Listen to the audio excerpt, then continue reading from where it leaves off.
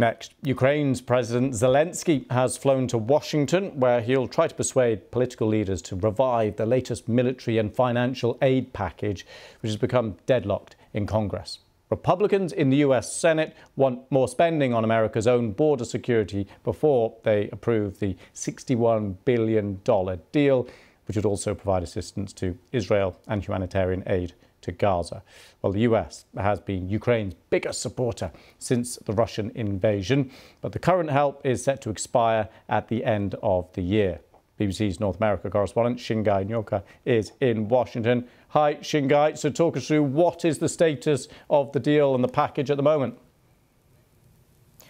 Well, President Zelensky, as you said, is here to try to make the case to move that needle on that stalled package.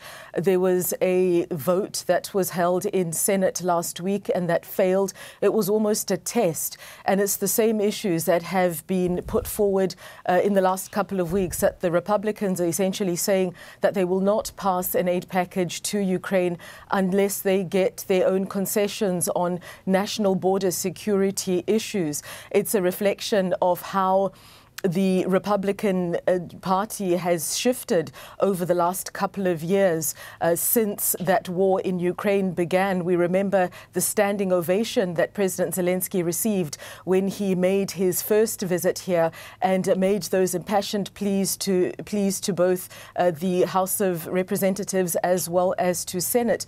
But this is not just a political problem. There's also the public sentiment that has also shifted in relation to the US's support for this particular deal. And so he's hoping that this face-to-face meetings that he will have with the senators on Wednesday, as well as a one-on-one meeting with the House Republican, the House of Speaker Mike Johnson, who's a Republican and who has been very opposed to this deal. He's hoping that that will have some kind of an impact.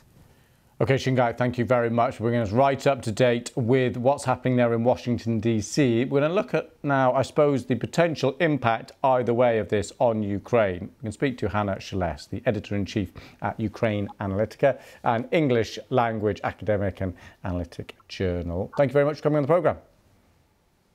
Thank you for the invitation. Shall we take a kind of best case and worst case scenario then? Say this package doesn't get through and the budget and that commitment of spending effectively kind of runs out at the end of the year, then kind of tapers off. What would the potential impact of that be? There are several reasons and several aspects that can be considered. First of all, don't forget that we have the land lease agreement with the United States. So there are mechanisms how to deliver the military support. The difference is that usually we are getting it without necessity to pay for this. And with the land lease means that it is just like a renting, or we'll need to pay in there for these. But still, there are mechanisms for this. Plus, there are certain additional amounts that the U.S. can use, as, for example, they recently used for Israel to deliver some of the ammunition. But if you understand the situation on the ground, and I just this morning talked with the Ukrainian military, they said, like, we can keep the line, we can continue with the current situation, but we need the weapons, we need the ammunition, because Russians improved within the last 6 months, not only with the defense line, but also in terms of use of drones, for example, or they became more organized. So it is becoming more and more difficult to fight them. And the only thing that is really helping us, it is the different type of the military preparation of the Ukrainian armed forces, thanks to our partners that are training Ukrainian forces, the morale of the Ukrainian armed forces, and weapons that we receive from partners. I see. So the Ukrainian edge is from things like the training and the types of weapons. But earlier you said actually what they need is those basics, just like ammunition as well. Is that right? Yes, exactly. And it's not only just ammunition. You both need ammunition because Russians are in the superiority.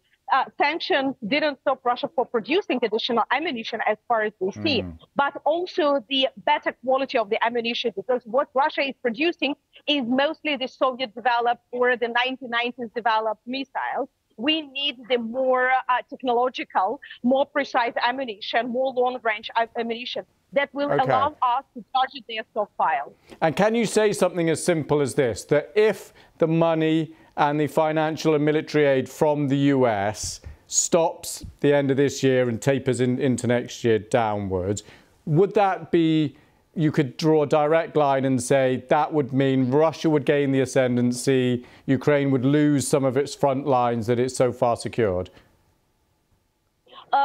I hope no, because we definitely see the increase of the support from the European countries, include the United Kingdom. Right. And we see that our European allies are ready to support. So it will help to survive.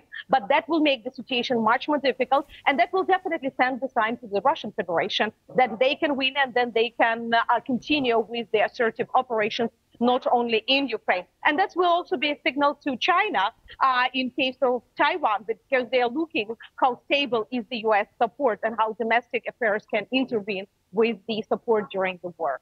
OK, we wait to see Zelensky's visit and the fruits of it. We will wait and see. Hannah Schleß, thank you very much for coming on the programme.